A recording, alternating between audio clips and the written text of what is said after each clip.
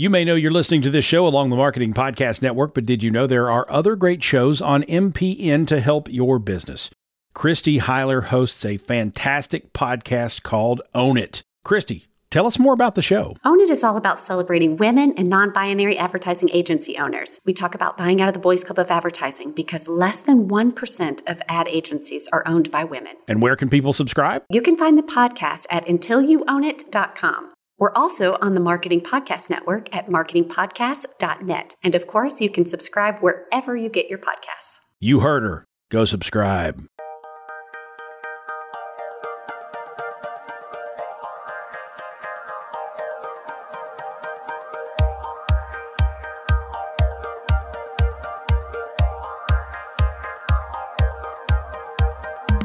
Welcome to The Making of a Marketer, the podcast that takes you around the world of marketing, one topic at a time. Hosted by digital marketing consultants Jess Nickerson and Andy Pondillo. We welcome you to join the conversation. Stream us on Spotify, Apple Podcasts, or Google Podcasts. Now here are your hosts, Jess and Andy.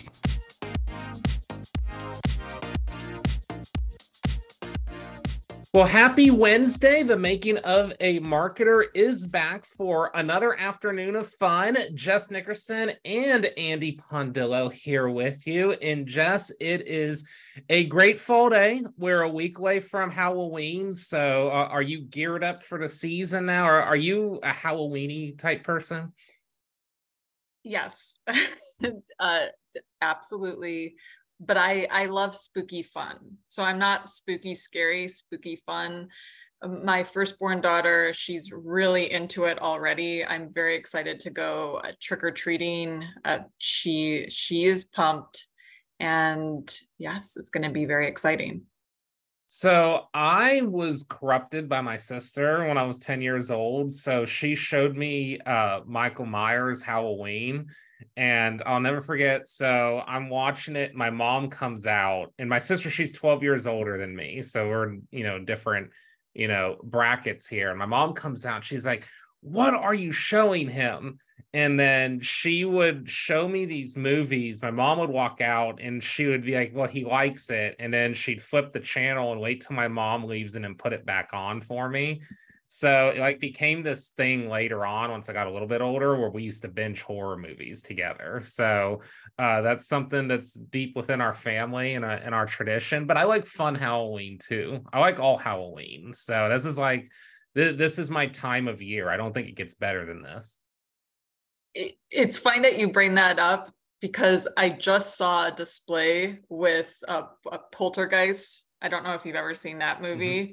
And that is the only scary movie or horror movie I've ever watched.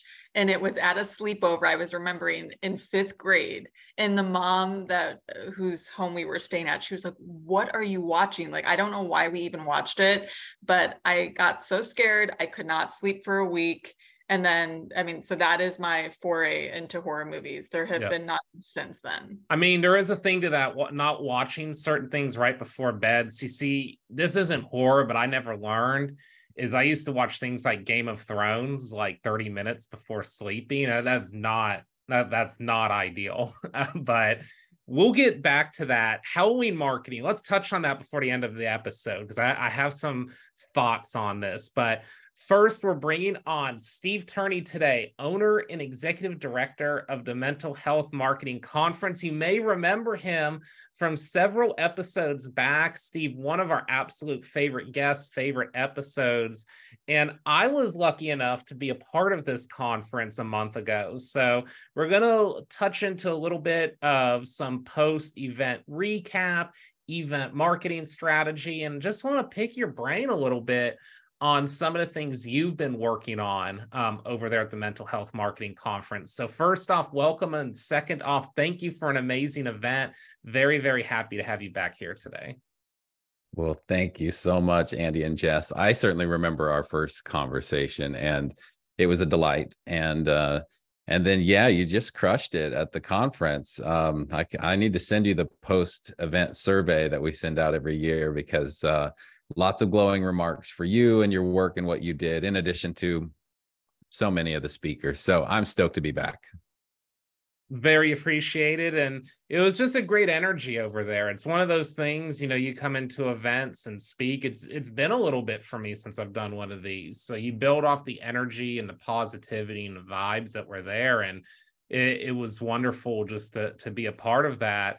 And I was selfishly really happy that she put me third on the list, I think it was, because I could let a few people get get going a little bit first before I go on stage. So that was awesome. And overall, a great experience. So let's just kick off with that. Tell us what you've been up to since the conference. So there's a ton of planning that goes into that, I know. The event itself, and then I know we're in this period. Is it like decompressing afterwards? Is it analyzing? Like, what happens after a large event like this for you? Yeah, for me, it's something of a hero's journey. And my brother pointed this out, actually. He enlightened me to this, is that I just go into this focus mode of shipping this event. And because it's deadline driven, you can't do it the next week. You can't procrastinate on or push out a deadline anymore. So, when we kick off at 1 p.m., we're kicking off and it's going, and the plane is going to be in the air. And if you leave your luggage in the airport, so to speak, then c'est la vie. So there's some showmanship to that. There's some pressure that comes with that. And it just aligns perfectly with my personality. And so, you go through that, or I go through that journey, and then I come out the other side. And this year it's been tremendously fun because we got so much great feedback. We're learning from all our mistakes from prior years, having done this now 7 or 8 years. So if you really do listen, there is an opportunity to learn, from perceived failures or things we did that we could do better. So there's that. And so that's buoyed me. And I did go down to Atlanta and watch this race called the Petit Le Mans is what it's called. I have a hard time saying it, but it's like a 10-hour road race in Atlanta with my brother, who's a real car aficionado. I'm not necessarily, but it was just like a different world for me. So it was a good place to escape. I also got sick after the conference, and just my body was like, okay, I got you through those days. And now I'm going to come collect for a little bit of energy and get you back in order. But all in all, I'm actually ready to go. I'm in planning mode for 2024. I think we've got a great thing and want to make it better. So that's my mindset and what's kind of happened since the 3 or 4 weeks since I got to see you present in person. Very awesome. And I know that the next event will be just as wonderful. So Jess, I know that from my side, like something that it's deep down, I know this, but I don't think about it, is probably just the amount of work and time. Like you're talking about, you're already lining up 2024, just we talk about event marketing with a lot of our customers. It's something that I think is insightful for all of us to kind of learn the mechanics of it. Absolutely. And I was going to say what I love about Steve talking about the hero's journey. Absolutely. That just made me think about, Steve, how you've been reflecting, like, the hero reflects at the end, reflects on the lessons they've learned, and how you've been reflecting on LinkedIn. And I've loved it. I feel like I was there just based on what I've seen you post on LinkedIn, post event, and the stories that you're sharing. So it's like, I can feel the energy, and keep it up. I will. Yeah. I mean, the conference is this apex moment in time, and it's beautiful. It's wonderful to be there in person. You can't replicate it. And at the same time, now, because of, past learnings, we're sitting on this treasure trove of high definition video content that plays and uploads so beautifully into LinkedIn now, whether it's, square format or vertical video or whatever you want it to be, and captions and everything. So there's something to be said for event marketing early and often, both the planning and promotion. Sometimes people do the planning great and then they forget to promote it.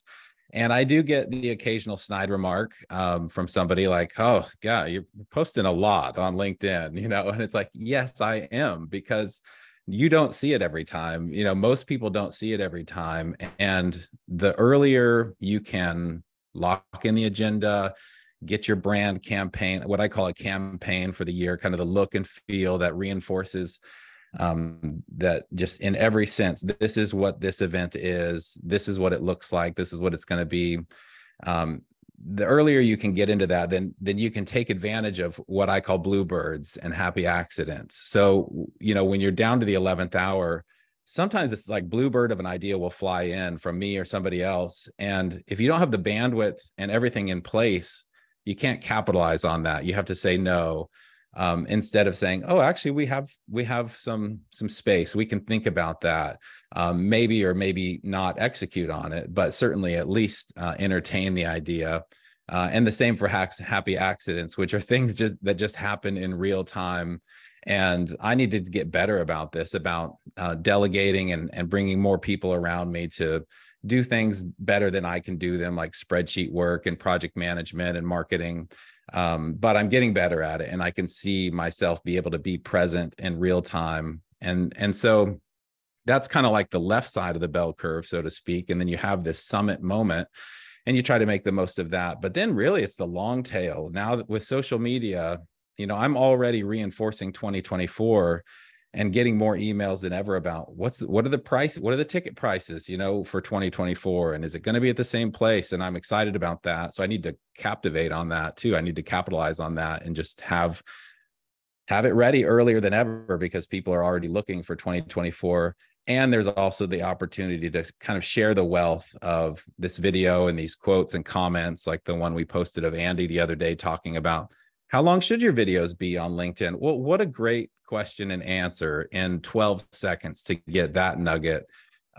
So yeah, the more you can plan. And then, if we're talking hero's journey, the last idea might be sort of the caves you fear hold the treasures you seek, so it's always hard to read the post-event survey, but you need to do it. You need to ask those hard questions and then listen, because once I get over my ego, then there's a lot that makes the event better. So I'll do that just to all the audience, and then I'll pick 8 or 10 people intentionally and just do kind of a one-on-one deep dive for 45 or 60 minutes. And then some people approach me proactively, and I always welcome that. So those are some of the secrets I've learned along the way to get better with the planning and promotion. So let's talk about the creative aspect that goes into this. So our opening question we like, Steve. So I'm going to recenter this one a little bit. So when you're planning this event, there's a lot of creativity that goes into it. You talk about project management, marketing. These are different spectrums of the brain that we're using to piece all this together, but there has to be a creative element into it. And one thing that I noticed joining the conference is you had a very distinctive brand already built out. So I kind of knew what this was. You talk about agenda, knowing what the mental health marketing conference is, who it appeals to, all of these different things. So tell us how you stay creative several years in now and get unstuck creatively. Do you ever hit that wall where it's kind of like, are we running back the same thing again? Or what's the next layer to evolve this conference?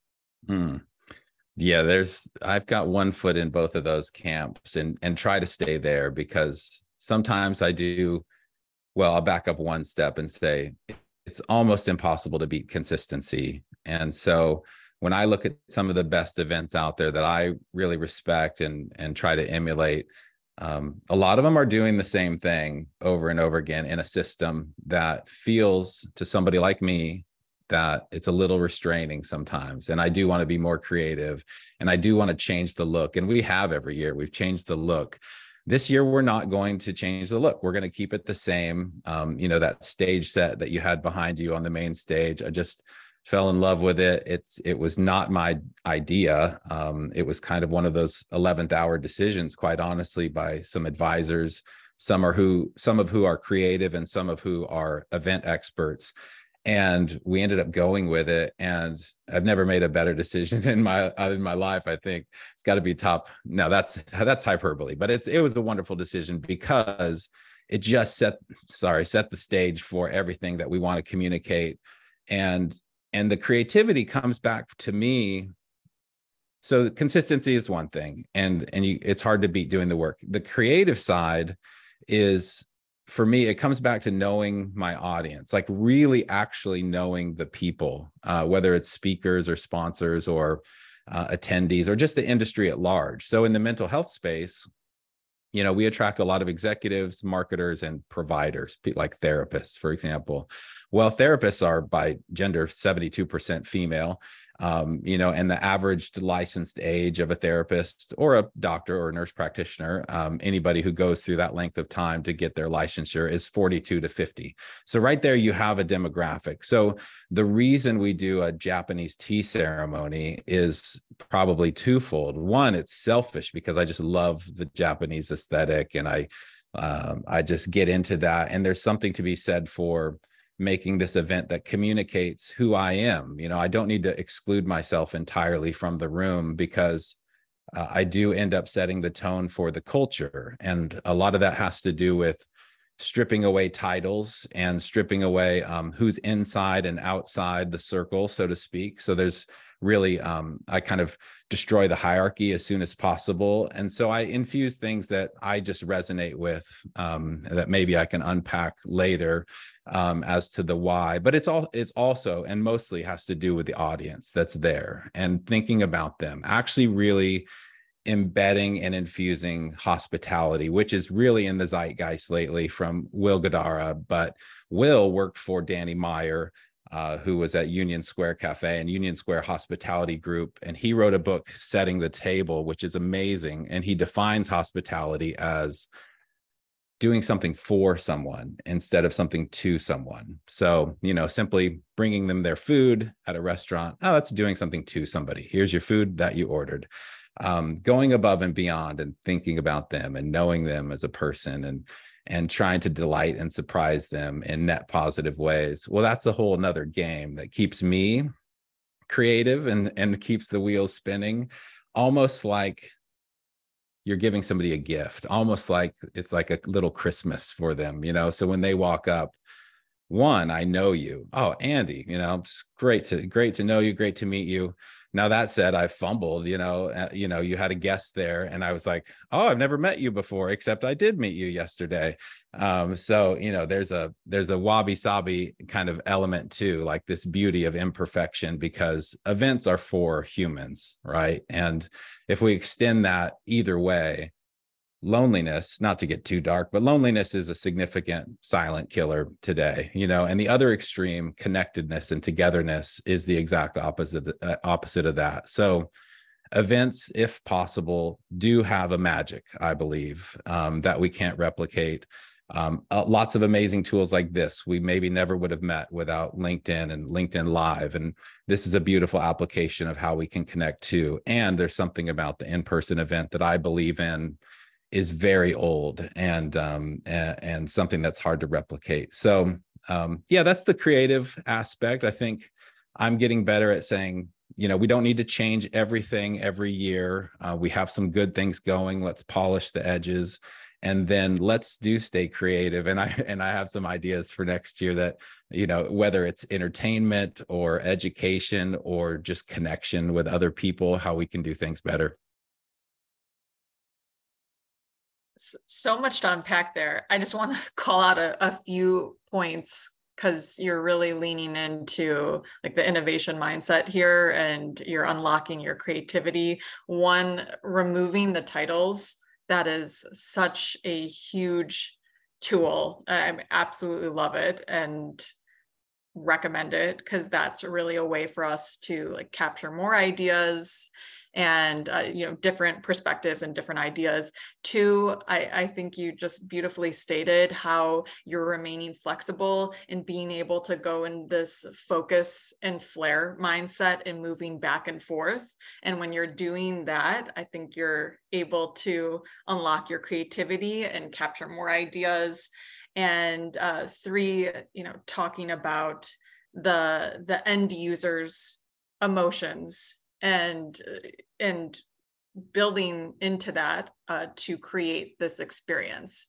So I love everything that you're saying, Steve. Thank you. Tell me a little bit more about focus and flare. That's a new term for me.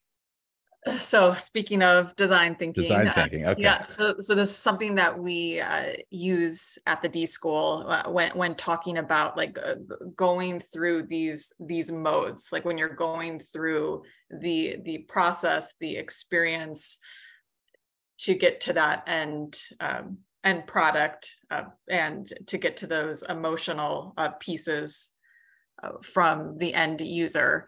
So it's essentially, when we think about it, it's like two modes. When you're focusing, you're like really leaning into that creative energy, and you're thinking about execution. You're thinking about analyzing in specific observations, the emotional elements, the interviews, etc. And then flaring is like, so thinking about like, spreading out, letting all of those diverse perspectives in,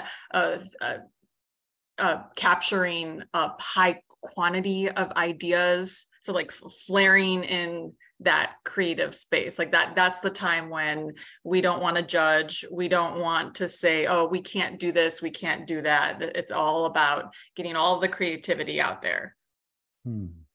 That's fabulous. Yeah, I wrote that down and was listening. And I'm going to look that up because that's a fascinating idea.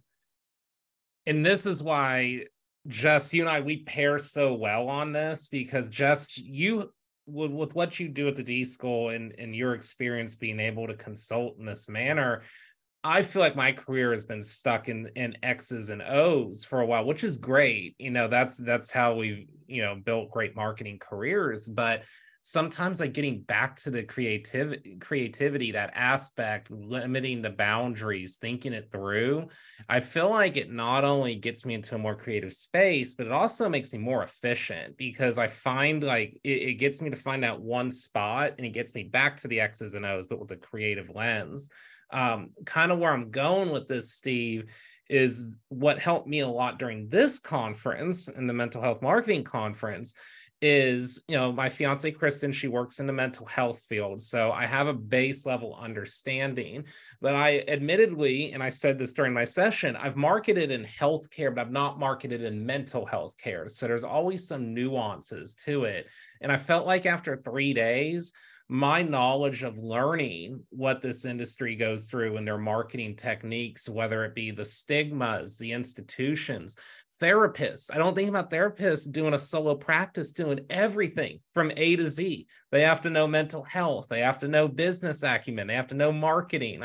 It was just so interesting to me to hear how everything kind of comes together.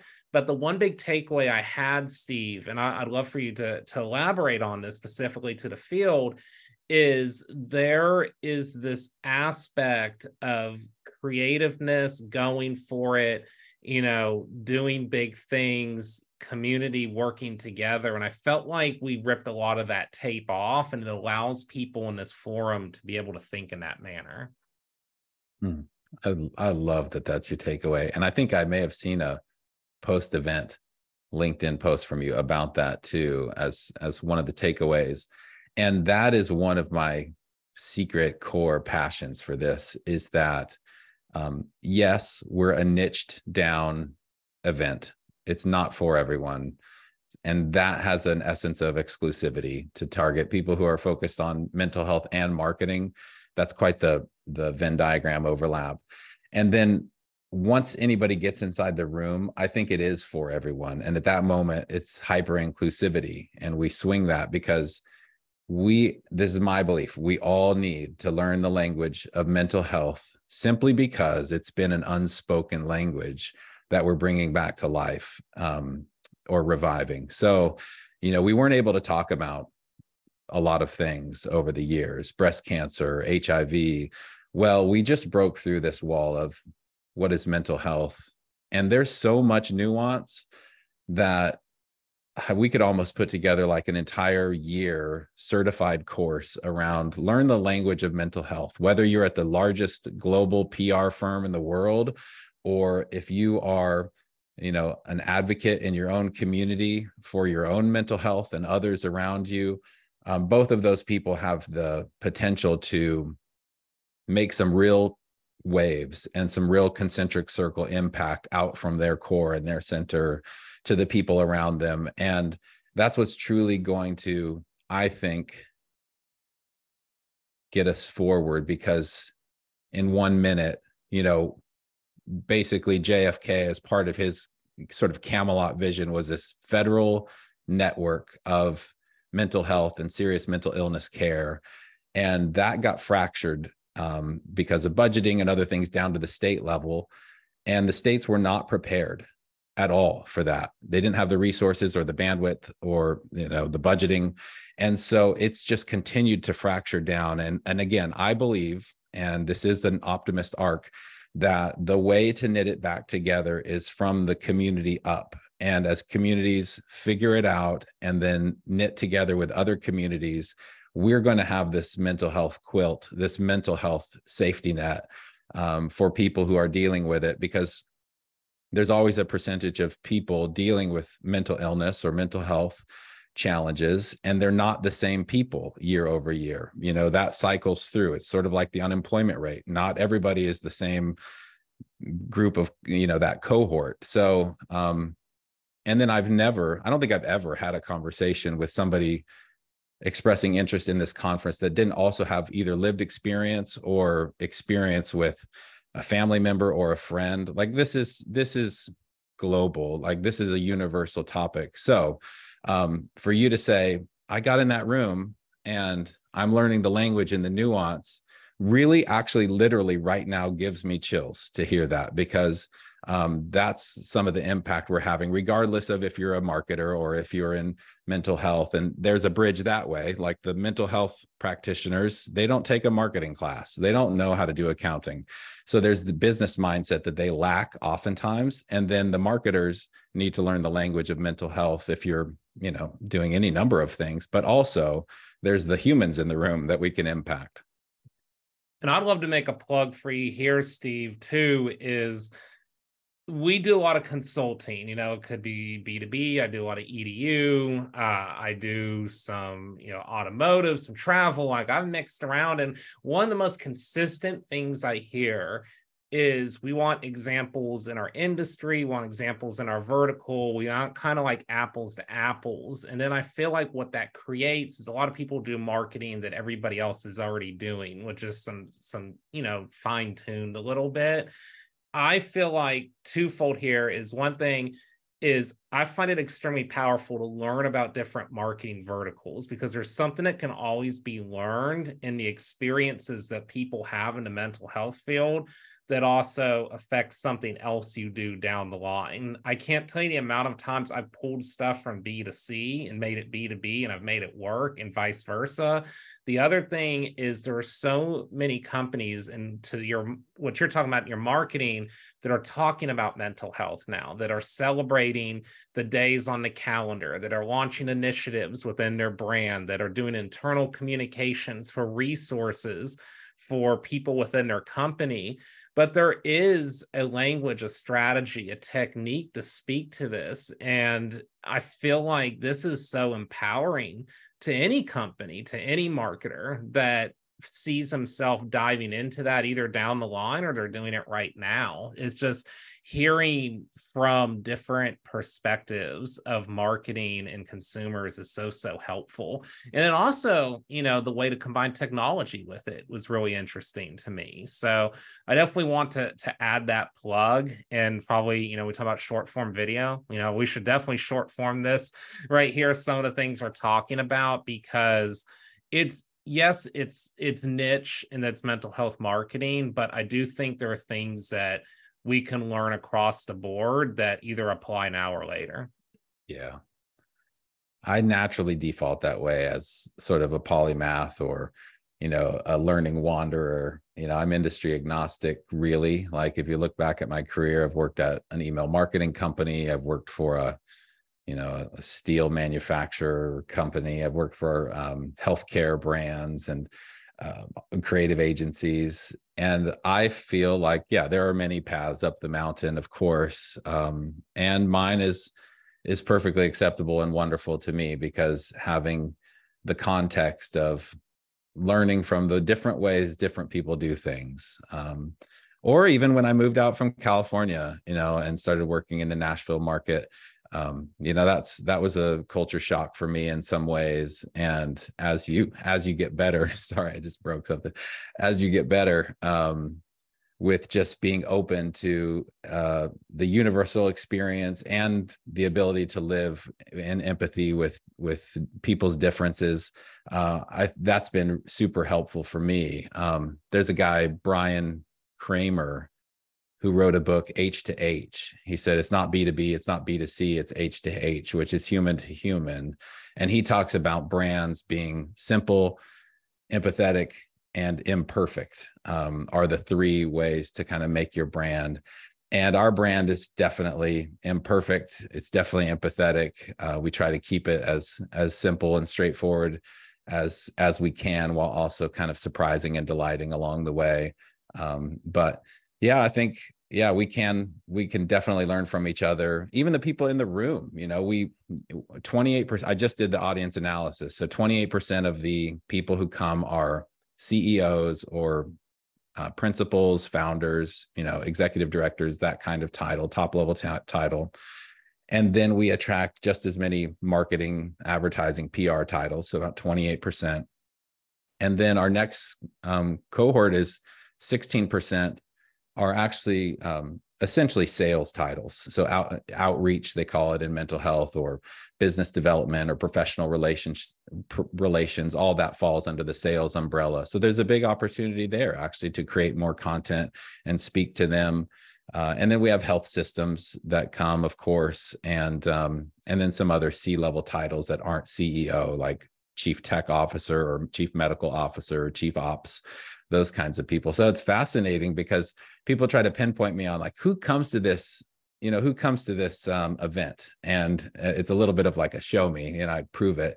And I love the diversity of it, even just from a job title standpoint, because I think one of the beauties, and I always say this, so I'm sorry if I said it on the last show, but every mountain has a shadow is the idea. So your expertise is quite the mountain that you've climbed, and you've drilled into your one topic as far as you can. Sometimes you miss the forest for the trees with that approach. And not to say that's wrong, just to say, stay open to the universal and the community, in addition to your drilling down into your expertise.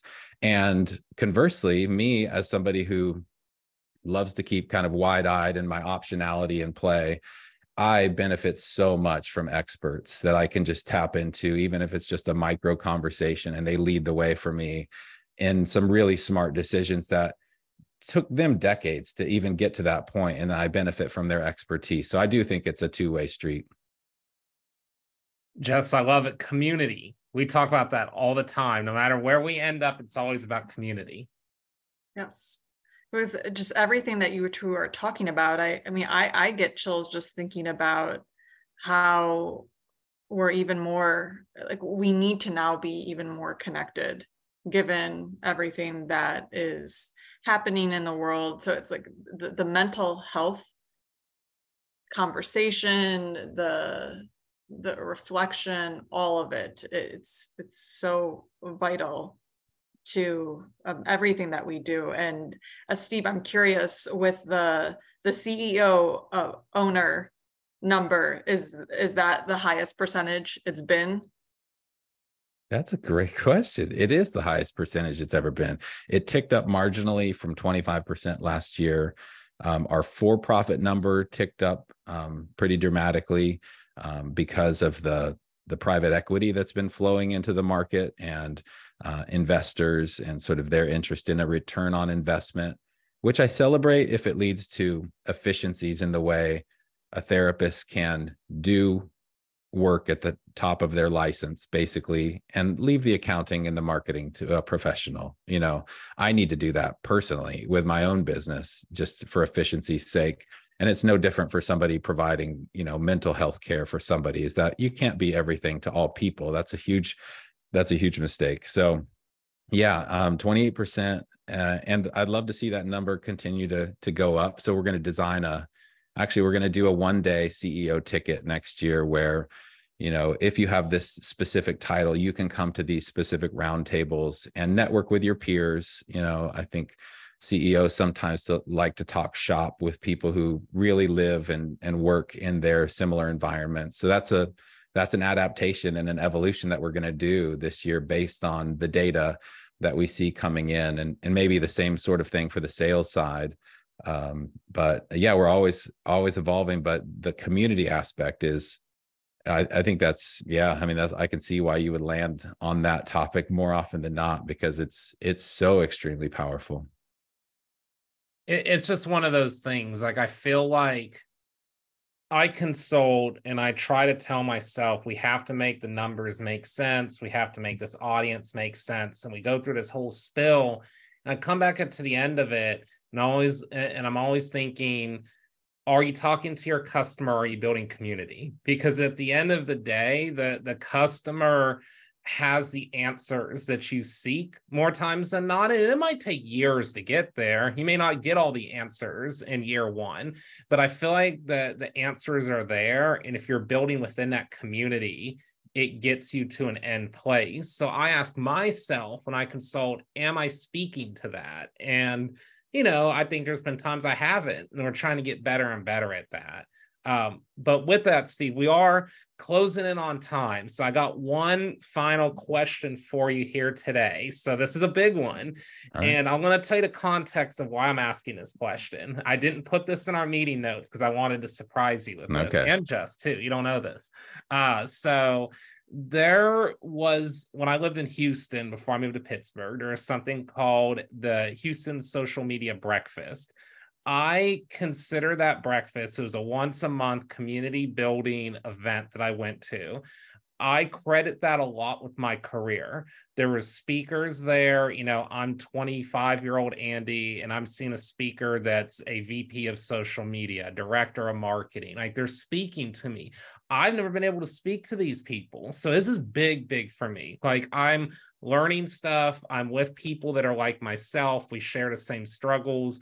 We have this monthly community where we talk through things. So I moved to Pittsburgh, and I started looking around for things like that. And I couldn't find it anywhere. It just, there isn't something that's super sound right now. And I started thinking about, how awesome would it be to build up a similar community, whether it be breakfast, whether it be a once a year event. I don't know what it would be. And I personally, event marketing, Andy, is not my specialty. I poke the stick in a lot of things, but it's not my specialty. So it's been something I've kind of wanted to do more from in my heart versus my paycheck. And I think it would be gratifying to give back and to also share that knowledge and grow together. So it was something I thought about during the pandemic. I kind of started it, didn't go through with it. It's been on the back burner for a long time. So I ask you, as someone that had to build something up from scratch into what it is now, and work with your co-founder to build this event, what advice would you give someone that has an idea like this, and it's going to be a long time before they get it to the point that the mental health marketing conference is at now? But where do you start? What are the building blocks for someone who wants to put together an event organization, something like that? What a fun question. I've thought about this so much. So I love the idea, not your event specifically, because this is a surprise, but I've thought about this concept generally. So one, I love the idea that it's around food. I think that's bonding and brings us together. So the Social Breakfast Club, or the Social Media Breakfast Club, is a wonderful concept that I think you should immediately start to act on, and start as small as possible. Just set a baseline, because what you're wanting is an event that looks and walks and talks a certain way, and it may go there faster than you think. But the sooner you can start with an iteration, our event was tiny, in 2017, 2016, 2015, and it grows over time. I think about it a lot like an oak tree, So I said in a post the other day, I want to grow a grove of oak trees. I don't want summer squash. And that just says, think long game, and then don't get hooked up on the outcome of the long game. Think back all the way to the process, and get hooked on the process. So for you, I would say, how can I get 10 people into a room at some point this quarter with one speaker and some pancakes and orange juice or whatever, and start there as minimally viable product, and then listen and ask those 10 people, would you like to do this again next month? Would you like to invite a person? And if you look back at our marketing, which was absolutely home rolled by me like 3-4 years ago, it's atrocious. Like, it's so bad. It's like the worst Argyle socks you've ever seen in your lifetime. And that doesn't matter because, shitty first draft, minimum viable product, those things go a long way when you start to do the work, and then set a baseline and incremental growth. And I tell this people a lot when they're making a decision to exercise. I say, okay, 2% better a week is all you have to do. So if you did 20 push-ups this week, you do 24 push-ups next week. And at the end of that year, you're 100% better. Because it's just 2 times 50 and 2 weeks off for the holidays. Okay, wonderful. Do that 5 years in a row and you're like a powerhouse, like you're yoked. So do that with your event. I would say the Social Media Breakfast Club needs to happen as soon as possible, as small as possible. I love it. I have a group set up where we were talking about it back in the day. Just the COVID timing, that made it a little trickier. But I'm going to revive it. I'm going to bring it back. I'm going to post in it this week. We're going to revive it. We're going to get it going again, Steve. I love the idea. So one last note on that, just because it's real life experience. Like this week, I was like cleaning out my basement and we had some like food stocked up from COVID. It was expired. Like, it wasn't just like, it was expired for years. And so my own mindset was like, wow, COVID has had such an impact. We're talking on it now. And we're thinking about it so much that the food that I bought in emergency purposes is not even good anymore. So it was a lesson for me to like, okay, be a little more open-handed to that, and then be ready for the whatever today's reality is, which is, no better or worse, but it's just today's reality. Absolutely wonderful, Steve. We're so happy to have you again and so thankful to have been part of this conference. And it's something, if schedules align, I'd love to be back out there again. Love Nashville, first time there, so we enjoyed that experience. But oh my gosh, I'd love to have you back. Definitely. It's been a great experience. And thank you for taking us through this. We learned a lot today. Oh, thank you both. Yeah, this was, again, just a delight. So thanks for having me on. Yeah, please, let's talk about 2024 and get you back. And Jess, hopefully get you there too. That'd be a lot of fun. So we'll see. Thank you so much, Steve. Thanks, Steve. So Jess, he gets me fired up. Like, Steve could double as, the executive director of mental health marketing conference and like life coach for all of us, because I feel like ready to go run through a wall after he's done speaking to us. Yes. It's speaking of therapists, I always feel like there's the clock behind him, and it's like that's all the time we have. But it's like one of those conversations where it goes by so quickly, and you just want to keep talking, keep hearing his perspective. Mm-hmm. And think about this too, just as a marketer. So Steve is very much a marketing background, business background like us. And he has so much experiences both in that lens, but brings it to this very human level, which again, I think it's something it's important for us to continuously highlight on this program, is that it can be brought into this creative human, human to human lens. And sometimes as marketers, I feel like we do everything not to do that. We're so stuck in X's and O's. And I love that he is able to kind of combine both of these perspectives. It brings it together in this very natural light. Yes. And what we talked about, what he's doing on LinkedIn, yes, he's getting feedback that he may be, posting a lot on this topic and subject, but it's absolutely what we recommend doing. The consistency, the telling the story. That's what I would add for you. Based on what I'm seeing Steve doing on LinkedIn, Andy, is to just, even if one other person shows up for the first one, continue to talk about it socially, continue to ask, like, what would people like to see, continue to invite and welcome those different voices and perspectives to join the community. Yeah, it's one of those things that keep showing up, and that's, something that we keep hearing here. I think it's been motivating for both of us. We talk about things that are going on around us, out of our control, and there are things that can drag you down and can drag me into Netflix land for like 4 hours a night. Like, I kind of like wake up, it's like, I could have been doing a little something. So I love his way of bringing that together with fitness, because that's something that's been big in our household, is increasing that, being healthy, things like that. But I always say, if you just add a little bit, and you take 30 minutes a day, that's a big 30 minutes over the course of time that starts to add up. So it's just something like this. If you put in 30 minutes a day into some sort of project that you're working on, it may add up into something down the line. Mm-hmm. I mean, we've even seen it. Like we have the experience of being on LinkedIn every single day. We're on it all the time. This is our organization. We work for LinkedIn, and we have even seen Steve presence, the conference, it's grown just based on like him posting consistently and telling his story on a daily basis. So it's been very rewarding to see when he was first on the show to now, like how the message, the community has grown just based on how he's marketing the stories in the event. And I was helping someone out with this not that long ago, just talking about personal branding, posting, doing your thing. And, all of us have that thought, hey, you're posting a lot.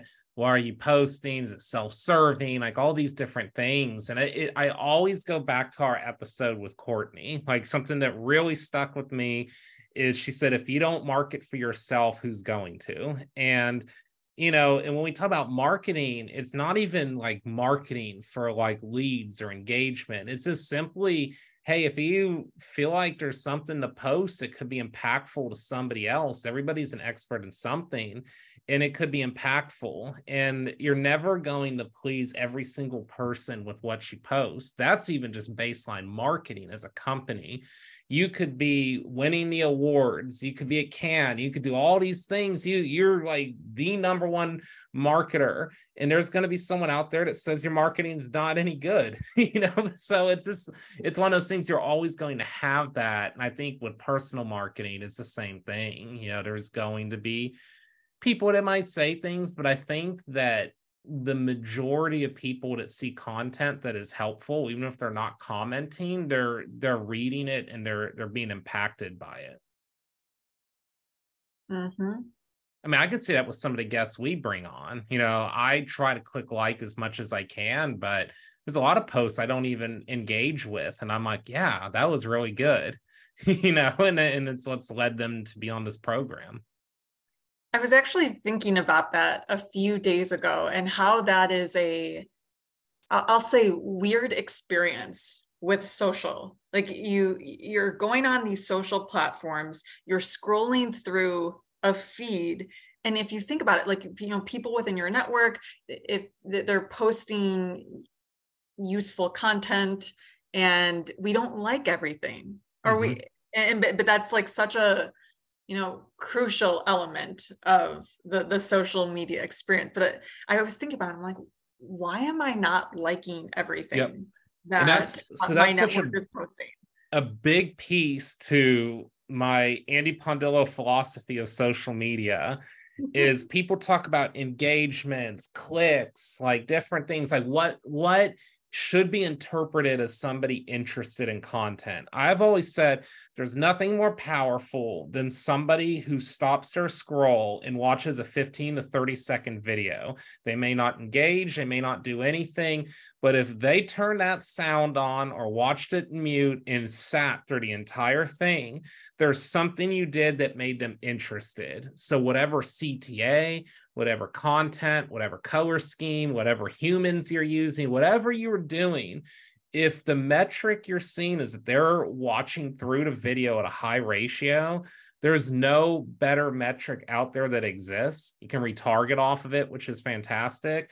But there's nothing better that exists because there is a large amount of people that are interested in content, I would say much higher than 50%, that will never click like, that will never comment, and they may never even click, but they found your content interesting. So I like video a lot. That's, to me, the most powerful scroll stopper.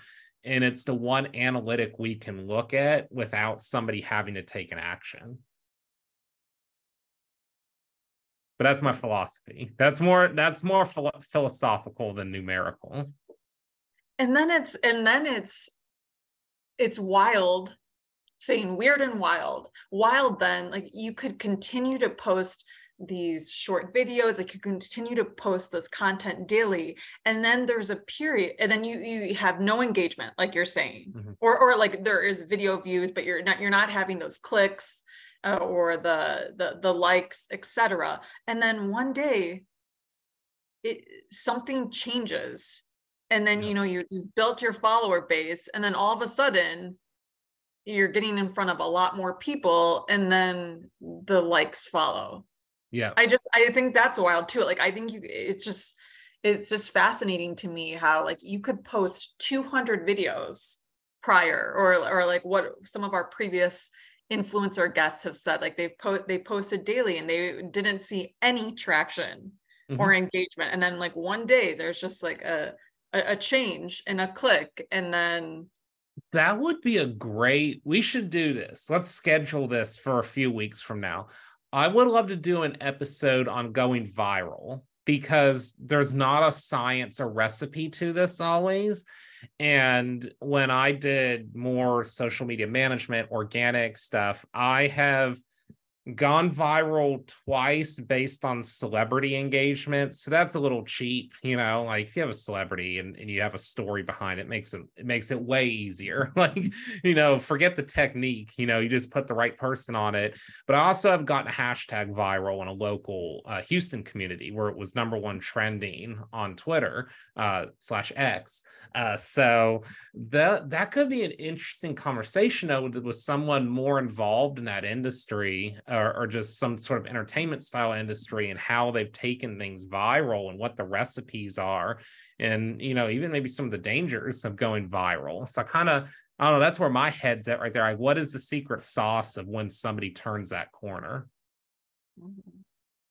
I wanted your perspective just based on your attendance at the conference and what you were hearing. I'm also really curious, did anyone talk about, like, the balance on using social media to market their services, to talk about mental health, to normalize the conversation, but then also this idea that social media can be the culprit in mental health, the mental health space? It was touched on a little bit with some statistics. I don't know if there was a conclusive just answer drawn, this is what we should be doing. But to be fair, there is no conclusive answer, because I don't know if anybody has quite figured out that right mix. But there were some statistics about how Gen Z, how depression rates are much higher, the associations with social media to it, body image issues that span off of social media usage. So there were things that were brought up. That's something that I think is just a continual learning for me, because again, what's interesting about these conferences and a big takeaway is statistics, scenarios, things get brought up that I don't even think about.